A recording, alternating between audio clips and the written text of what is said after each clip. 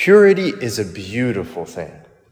In fact, for one to have an inclination towards it is a sign of present virtue, especially when this happens in the face of great opposition.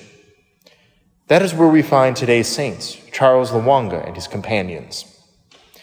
In present-day Uganda in the late 1800s, Charles was a page in the court of a corrupt and perverse pagan king. This king was a vile man, noted for pedophilia amongst his subjects. He also hated Christians, especially since they often refused his sexual advances.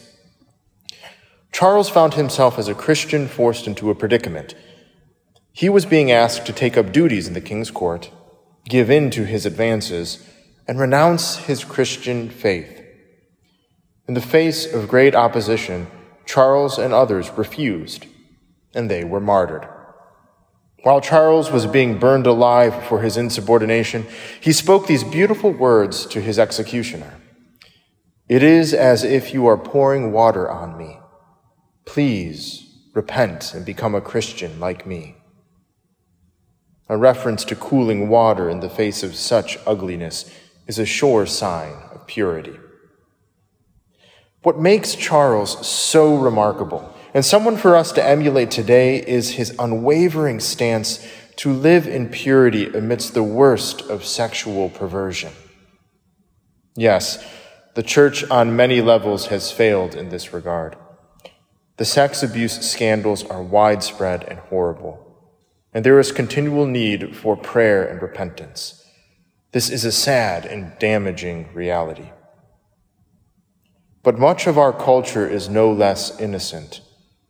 The media, entertainment industry, including widespread proliferation of pornography, and the aftermath of a so-called sexual freedom has produced a great deal of heartache and perversion.